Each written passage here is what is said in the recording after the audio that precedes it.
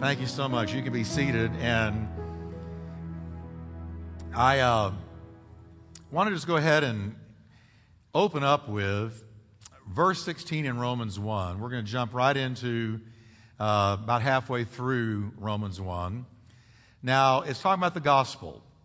And Paul is going to show us two things. This is very important. That two things are going on simultaneously all day, every day, day and night. The righteousness of God is being revealed, and the wrath of God is being revealed. Now, the righteousness of God is being revealed through the gospel. We're going to see that in just a moment. And the wrath of God is being revealed because of sin. So those two things are happening simultaneously all day, every day, night and day, 24/7, 365. Okay? Now, those that are saved are not experiencing the wrath of God. They're experiencing the righteousness of God.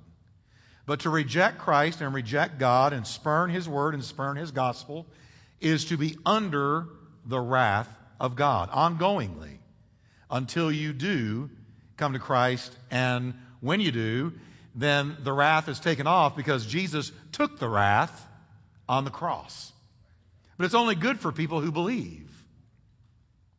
It only works for people who turn to Him in faith. And so we're going to see that now. Notice what Paul says about the gospel. It is, what everybody, read it with me, the power of God for the salvation of everyone who believes. Now, how many of you are glad that you heard the gospel? Wasn't that a great day? Man, the Bible says if any man be in Christ, he is a brand new creation. The old has passed away, and not some, not part, not most, but all is become new. Powerful.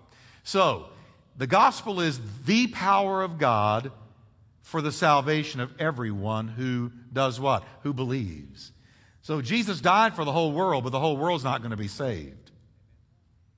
Only those who repent and turn to Him, only those will be saved. That is the gospel. But boy, when you turn to Christ based on the gospel, it becomes the power of God. The apostle is very clear that the gospel is not simply a display of God's forgiveness for sin. That's not all that it is. But the gospel brings with it total deliverance from the results of Adam's sin. So you're not just forgiven, but let's look at what else the gospel brought to us. First, we are, can you say the word with me? Justified. Now preach it like you mean it. Justified. You know what justified is? Just as if you never did it. That's what justified is. It's just as if you never did it. And isn't that the beauty of the blood of Jesus? It's just as if I never did it. I don't have to do penance. I don't have to crawl on glass. I don't have to whip my body.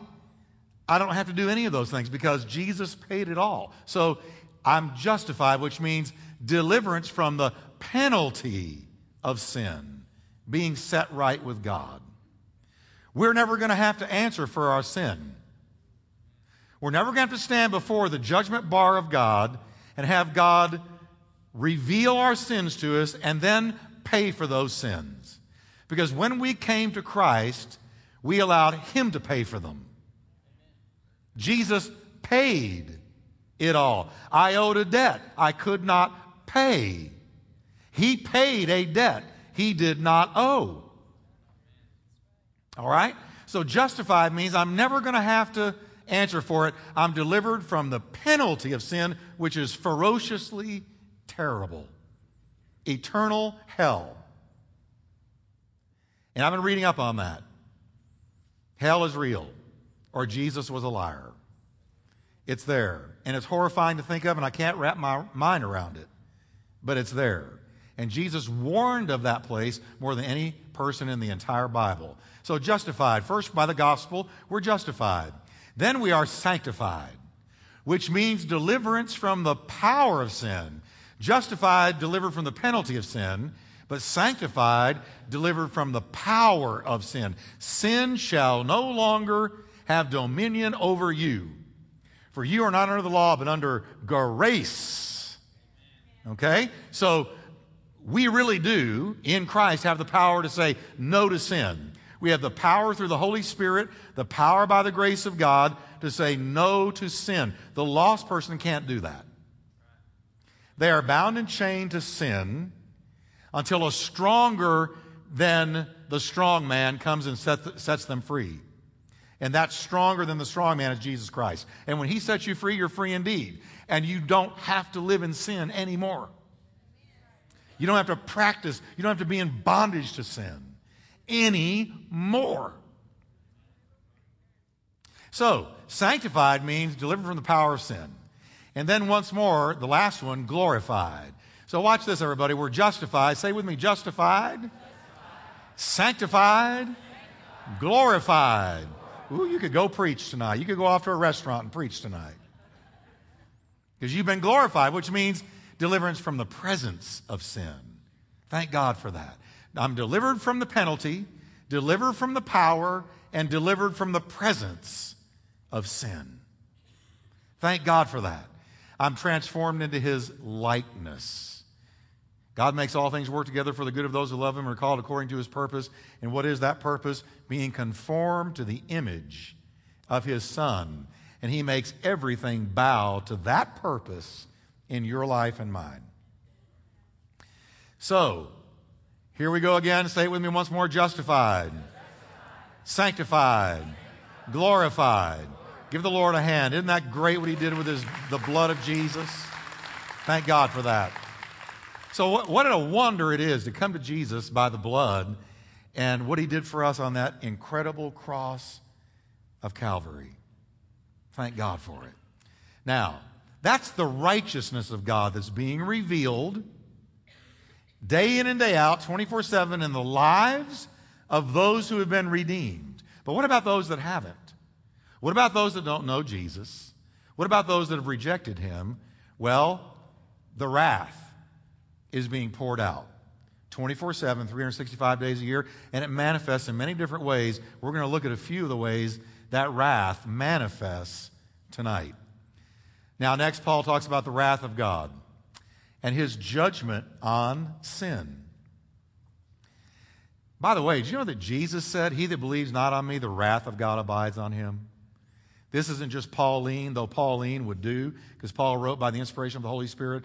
But Jesus Himself said, "He that believes on me has eternal life, but he that does not believe on me has not eternal life, but the wrath of God abides on him." That's what Jesus said.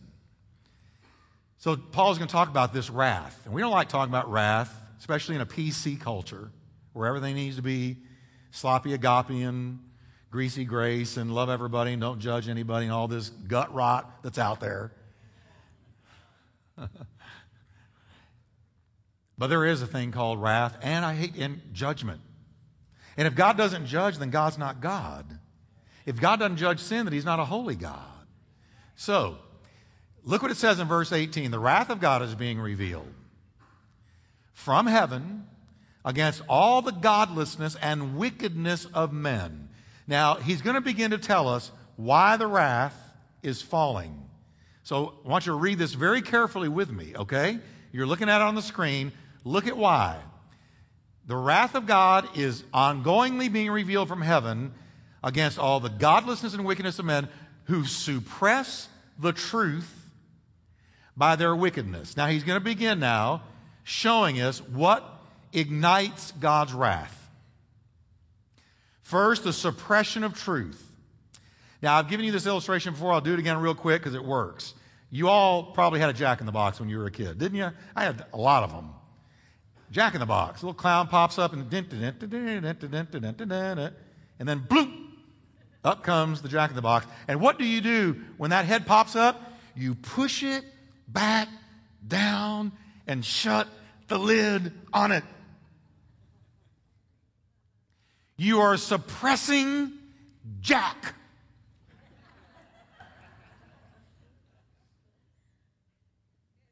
Because he wants to come out and you won't let him.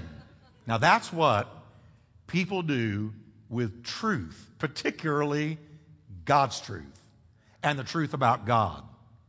Now I'm going to ask you a question. Is our culture today suppressing truth? Oh, I mean, I've never seen a more concerted effort to suppress the truth of God and truth about God. It's stunning. I mean, it's almost, if it weren't so tragic, comical. Suppressing truth. Now, Paul is telling us by the Spirit of God that is one of the things that begins to ignite the wrath. Look what he goes on and says. The Greek verb tense is, the wrath of God is currently and ongoingly being poured out on mankind. It never stops. That's the verb tense. Now, Romans 1, verse 19, all the way through chapter 3, verse 20, is a lengthy elaboration on this opening statement.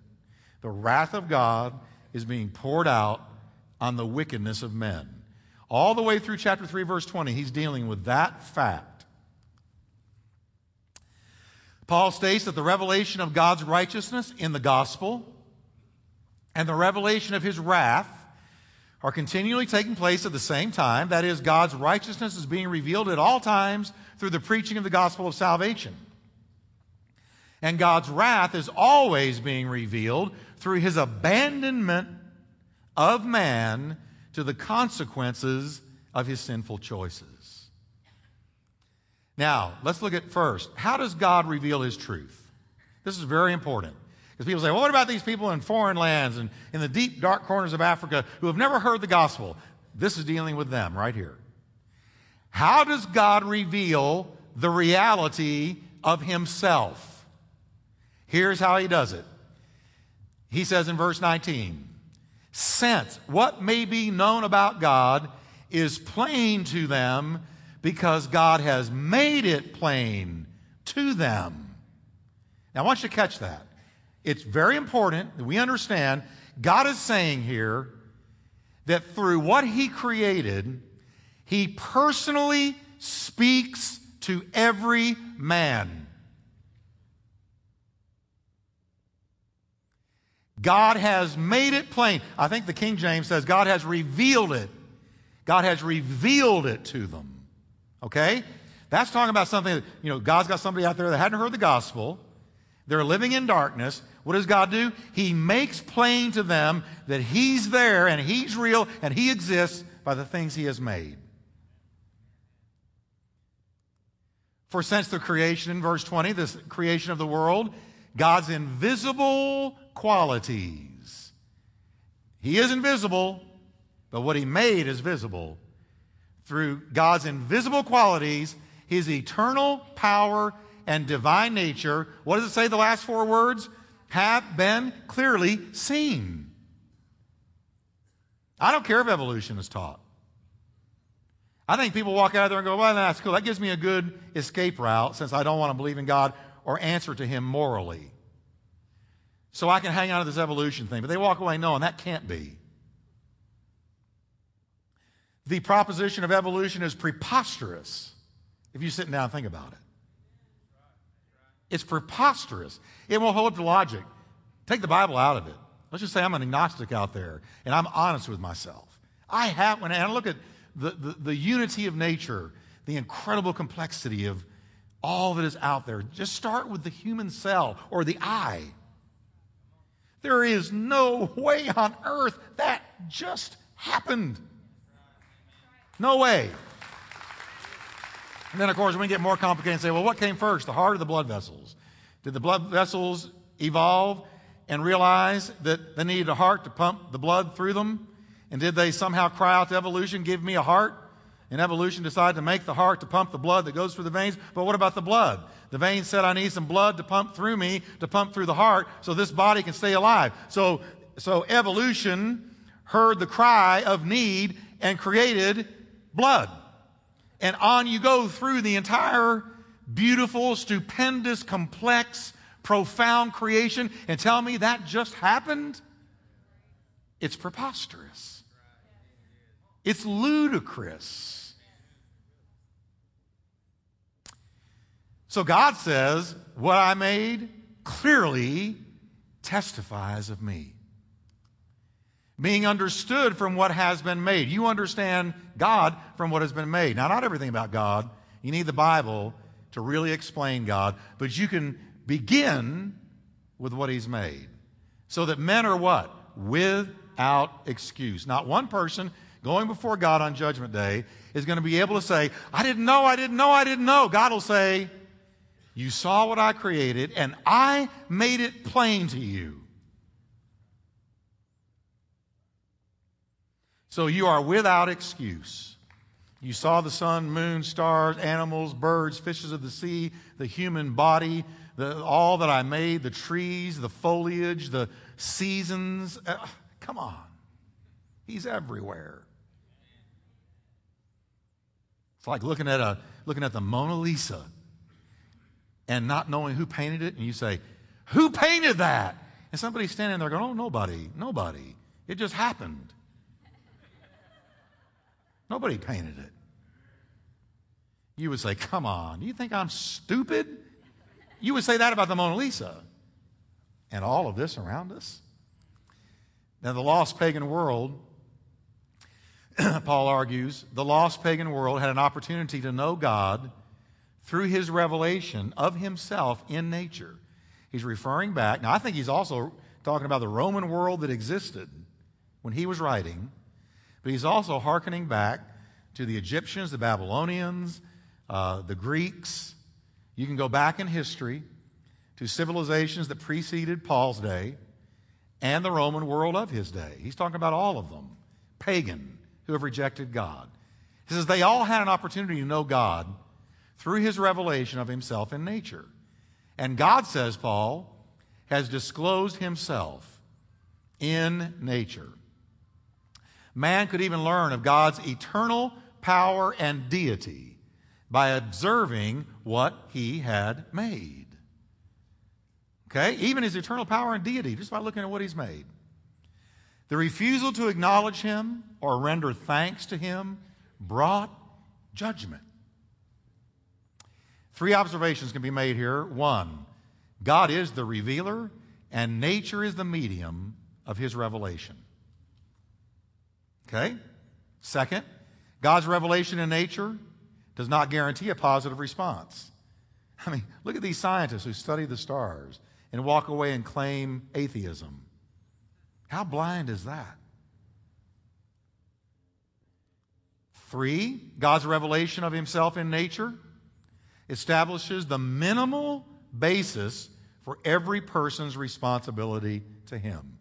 Everyone will at least answer for the revelation of God in nature. Very, very powerful. And I told you my dad got saved one day, just coming in and out of the backyard, and said to me, Jeff, it just occurred to me, there's no way that just happened.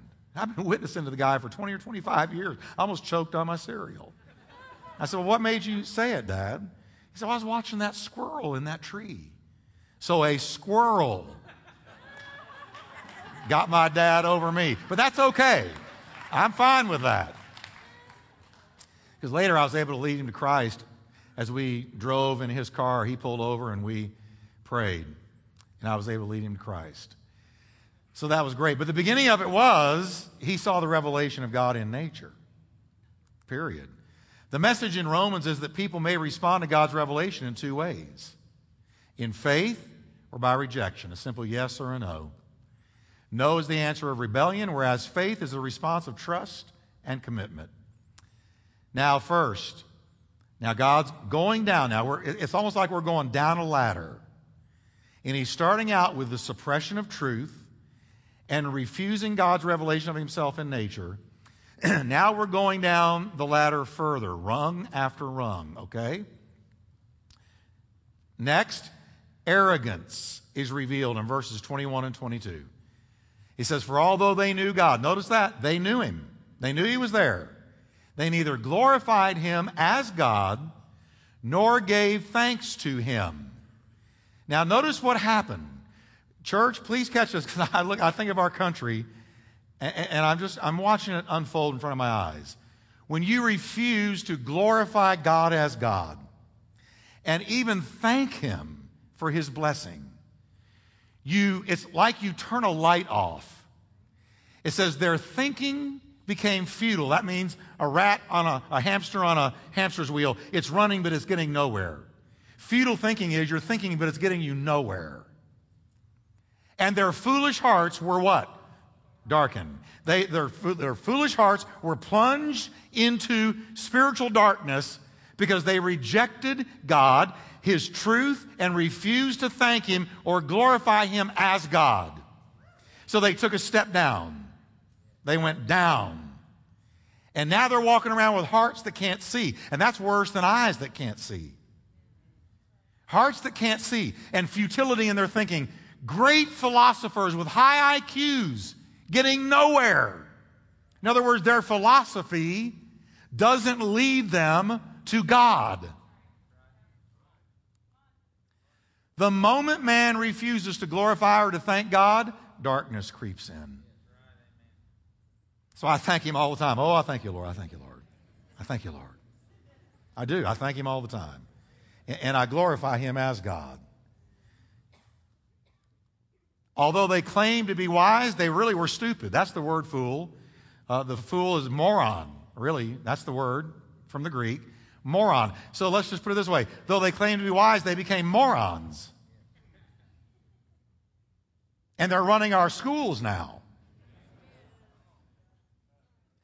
Morons think moronically, meaning stupidly. The claim to be wise drips with, I'm wise. It drips with arrogance. I'm wise. I don't want God. I'm not going to thank Him as God. I'm not going to glorify Him as God. And I'm going to suppress His truth. And I'm wise. It drips with arrogance. In rejecting the knowledge of God available in creation, people inevitably claim to be wiser than God. Now, and what did they do? They exchanged the glory of the immortal God for images made to look like mortal man, birds, animals, and reptiles. Now, I want you to notice something here. Idolatry followed the refusal to acknowledge God as sovereign Lord. You and I are hardwired to worship a God. God wired us to worship Him. But if you reject Him, you are going to worship something. You are going to worship something. And so if you're not worshiping the true God, you're involved in idolatry because you are worshiping something. And anything other than the true God is an idol. So, idolatry followed the refusal to acknowledge God. And notice the tragic decline in the idols they chose. At first, they were worshiping man. The Greeks did that. They worshiped the human body, human strength, human athleticism. That's what the Greeks did. But then when you look at the Egyptians and the Babylonians and other more ancient cultures, you see that they worship animals, they worship reptiles, they worship birds, they worship snakes. The Egyptians did. Why'd they do that? Because you're going to worship something, and when your heart becomes darkened, you're going to turn to an idol, and you're going to worship something that doesn't talk, hear, feel, listen, answer. Now, when this happens, dear church, when this happens, when you or a culture, a whole culture says, I'm going to suppress His truth. We're not going to talk about God. We're taking Him off of the public square, out of the public square. We're taking Him off the school walls. We're taking the commandments out of our courthouses. We're not going to let our young people pray to Him at graduations. We don't want any mention of Him in public. We want the church to be off in a corner somewhere and do its own thing without coming into the culture. We don't want to hear about God, talk about God, glorify God, thank God. We want nothing to do with God. And they think He doesn't see it or hear it or know it or care enough to do anything about it. But Paul's about to show us that when you do that, the wrath of God begins to be revealed in 3 stages of judgment. God's judgment falls. And you read about it starting at verse 24 through 32. The first thing that happens is impurity takes over. Because we are told 3 times in Romans 1 that humanity made a tragic exchange. Okay? Look, here's the exchanges we just went over. So read it with me. The worship of God for idols is exchange number 1. So I'm going to give up God for an idol. Exchange number 2, the truth of God for a lie. Exchange number 3, natural relationships for unnatural ones. Now, here the culture is saying, I'm going to switch. I don't want the real God. I'm not going to worship the real God. I'm going to worship a dumb idol. That's the first exchange. Second one, I don't want God's truth. I'm going to suppress it. I want to embrace a lie. That's the second exchange. Third exchange, I don't want to involve myself in natural relationships. I want unnatural ones. Third exchange. For those 3 exchanges, we're told in Romans 1, 3 times the phrase is used, God gave them up, gave them over to their sinful desires. Now, I'll bet you, I would wager, most of you, if I were to say to you, what do you think of when I say the word judgment? You think of Sodom and Gomorrah. You think of fire cascading down from heaven, striking a city, poof, it's gone, ashes remain, God judged. Or you think of the flood. God releases a mighty universal flood, everything is drowned, nothing is left, it's all wiped away, and you think of that kind of a cataclysmic event. And I used to too. And God does and can, and according to the book of Revelations, will still do that kind of judgment. But the one that we see in Romans 1, a lot of people aren't aware of. And it's the judgment of God giving you up. I'm just reading the Bible to you. Each time they made an exchange, God said, very well, that's what you want, that's what you can have. I give you up to it. That's all it's saying. I want to go my own way. Finally, God says, really? Okay, go. And he lifts his hand, lifts his protection, lifts his hedge, and lets you go. Now, he'll do that with a person, and he'll do that with a nation. So each time God gave them over to their sinful desires, and he lets you go full bore into your sin. He does it with people, and he does it with nations. Now, here's the first one. Therefore, God gave them over in the sinful desires of their hearts to what, everybody? Sexual impurity, for the degrading of their bodies with one another. Now, this is not talking about homosexuality. The restraint of the Holy Ghost is taken, and he lets you go full bore into your sin. He does it with people, and he does it with nations.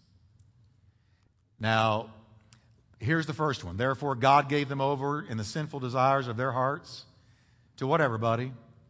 Sexual impurity, for the degrading of their bodies with one another. Now, this is not talking about homosexuality. This is talking about sexual promiscuity. Restraint of the Holy Ghost is taken, and he lets you go full bore into your sin. He does it with people, and he does it with nations. Now, here's the first one. Therefore, God gave them over in the sinful desires of their hearts to what, everybody? Sexual impurity, for the degrading of their bodies with one another. Now, this is not talking about homosexuality. This is talking about sexual promiscuity. Now, let me show you a little picture. In the 1960s, a paradigm shift happened in this country. In the 1960s, there was a revolution. It was a moral revolution. It was a philosophical revolution. It was a theological revolution. And if you were around back then, some of you weren't, but if you were, you remember how the sexual revolution was released full bore to America. And people began to say, and 3 things really helped it. The Supreme Court deciding on no-fault divorce. You don't need a reason. Just say you're not getting along, you can get a divorce. The release of birth control for all women who wanted birth control. Those were 2 of the major decisions the Supreme Court made. And when they made those decisions, they took away the restraints that normally and naturally held people back. The third one was abortion. And if the woman didn't get birth control, or the birth control for some reason didn't work, hey, you just go get an abortion. So the three restraints that kept people in the Judeo-Christian, if nothing else, the Judeo-Christian ethic and the Judeo-Christian lifestyle, where there was a right and wrong, a good and bad, a moral and immoral, those restraints were removed by our illustrious, ever-wise Supreme Court. I say that sarcastically because that's the way I feel. Because I think professing themselves to be wise, they were fools. So here you got young women and men in the 60s, my generation, and they can go live promiscuously because now you get the pill. If the pill doesn't work, you get an abortion. And after all, what that one stupid song say of Crosby, Stills, Nash and Young? If you can't be with the one you love, baby, just love the one you're with. Well, how dumb is that? Where's your girlfriend? Well, I can't find her, so hey, come over here. How dumb is that? But boy, we grooved to that and smoked pot to that and thought that was and it was just stupid, moronic, ignorant. It's probably going to get better tonight. Just hang on. Now, the Supreme Court. So during the 60s, the restraints were removed. And there was a sexual revolution. Now, I personally believe that this first level, God gave them over in the sinful desires of their hearts to sexual impurity for the degrading of their bodies with one another. The first level happened in the 60s, and sexual promiscuity swept the land. When it began, there were 2 STDs, syphilis, gonorrhea. Now there's 33, 34.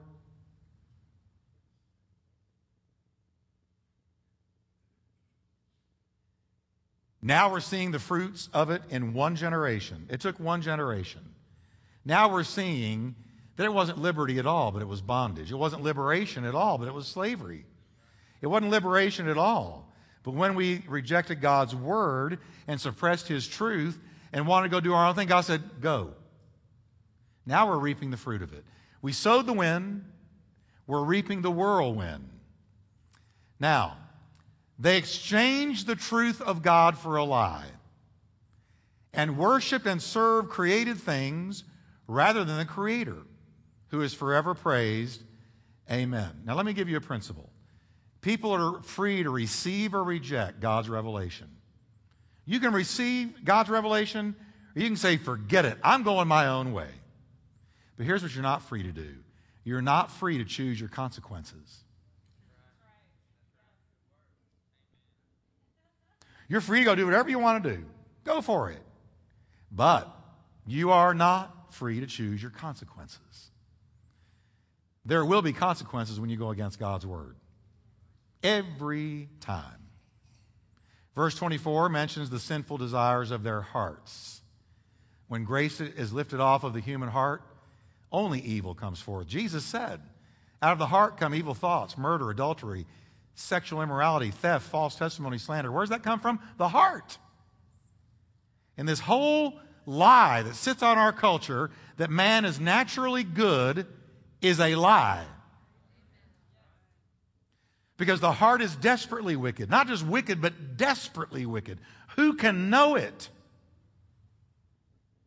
Without the work of grace on the human heart, you're going to live in sin, be shaped in iniquity, and die in your sin.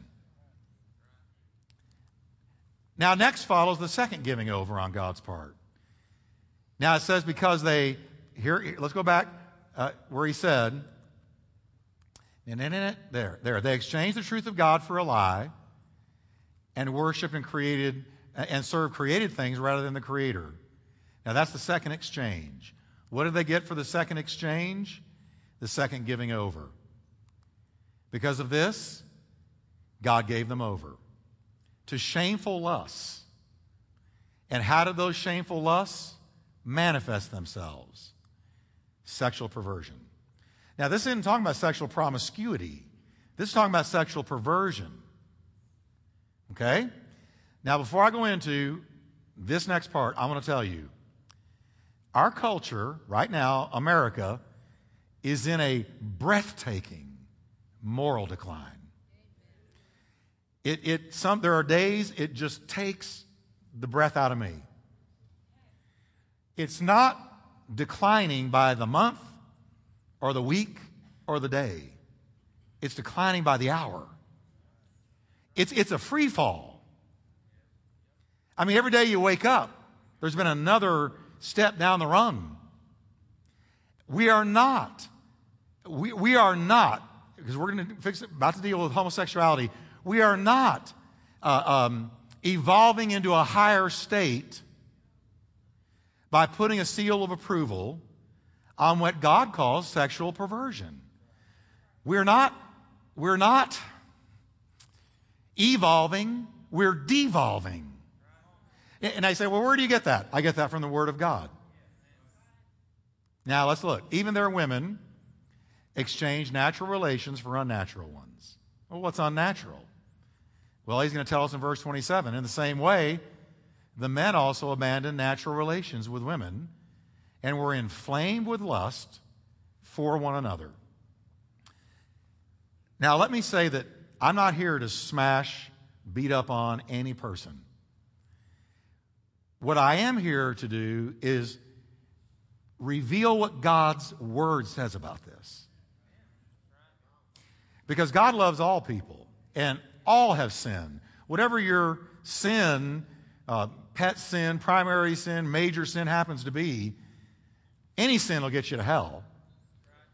And so, but because there is such an assault on our minds and on the mind of our culture about this topic, then we must see what the Word of God says about it.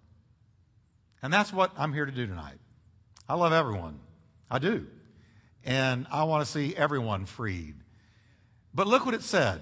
He's clearly talking about lesbianism and homosexuality. He says, the men also abandoned natural relations, natural, with women and were inflamed with lust for one another. Men committed indecent acts with other men and receiving them in themselves, in their bodies, in their person, the due penalty for their perversion. So Paul is saying there is a price that is paid within the body and the person of the person who involves themselves in this particular lifestyle. And I could bring out all kinds of stats and scientific figures that can't be argued to show the lower death rates and the high level of diseases and all kinds of things that go with this lifestyle. Now, notice the adjectives that God uses to describe same-sex sexual unions. Here they are: unnatural, lustful, indecent, and perverse. Perverse meaning that which was not intended. Unnatural. Paul describes this sexual impurity as degrading their bodies with one another. Now, this is what the Word says. Now, if you put me on ABC, CBS, NBC, CNN, MSNBC, any of those, and let me read this, I wouldn't get to this verse before they had stoned me to death. And we would be called backward, bigot, haters, ignorant, stupid, unevolved, all kinds. They make up words for us because of a moral conviction that comes from the Bible. That's it. These passages make the following observations about homosexuality.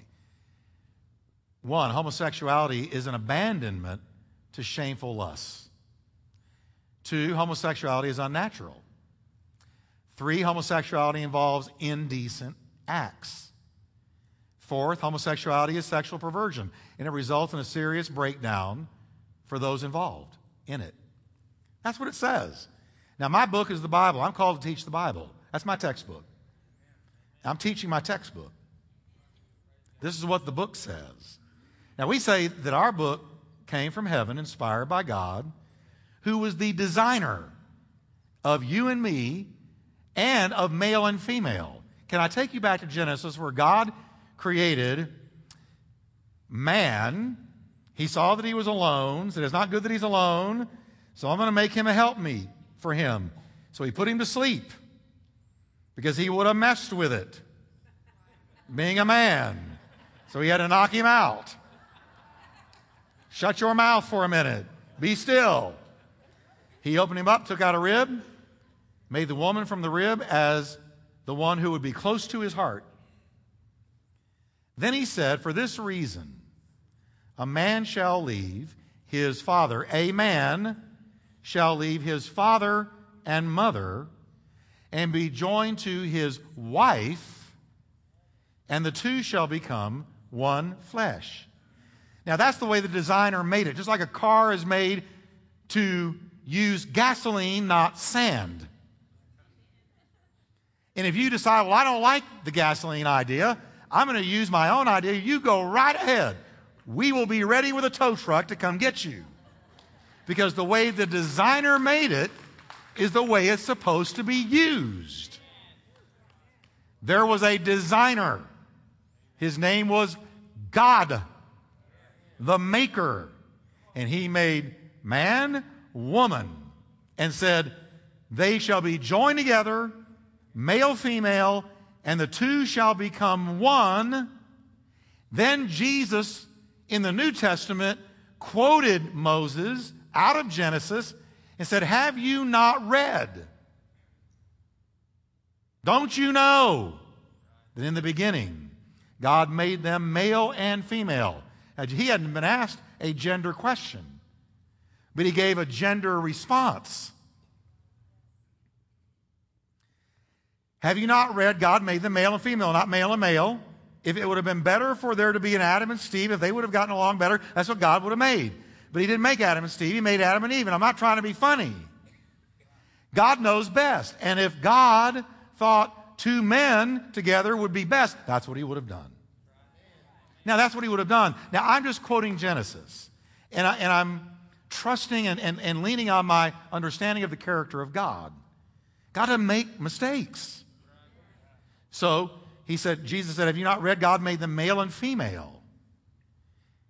And then he talked about, quoted Moses saying, the man shall leave his father and mother, the male, and shall be joined to his wife, the female, and the two shall become one flesh. Jesus said, have you not read? Now that was Jesus, who was God. Now if you're having a problem with that, you've got a problem.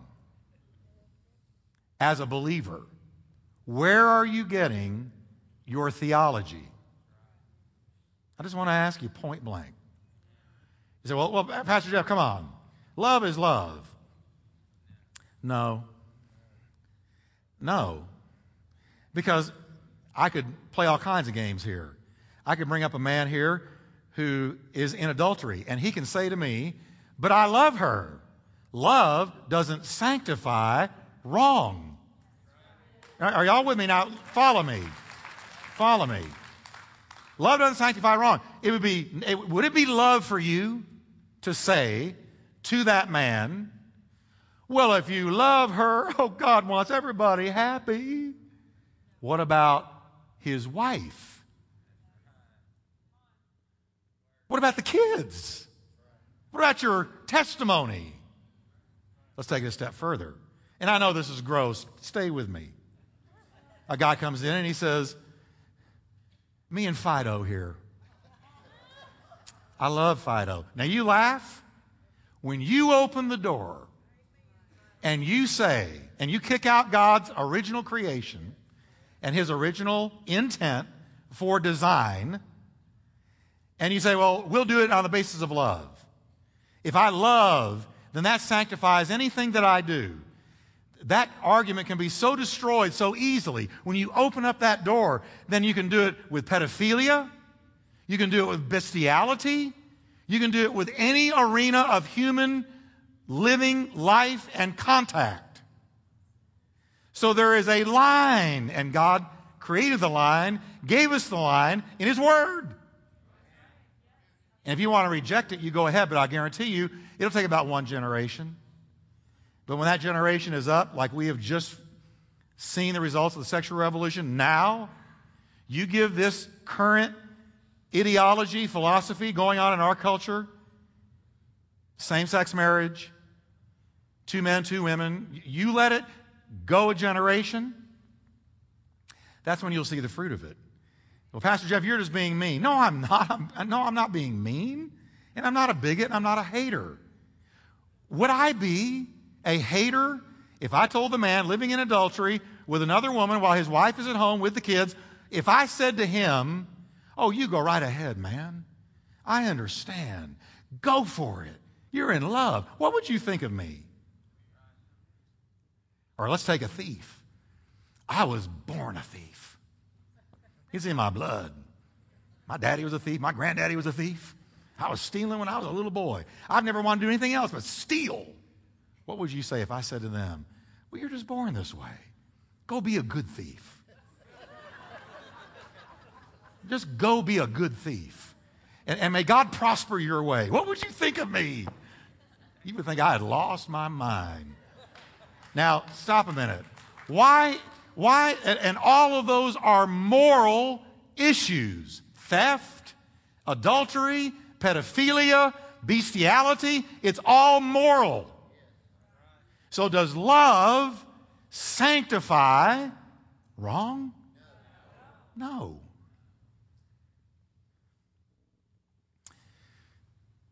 You know where it leads? Here's the third turning over, and we're almost done. Everybody happy tonight? Y'all look real... I'm just trying to be very logical because our country, our nation can't, it's almost like, well, here's the third turning over. Depraved reason.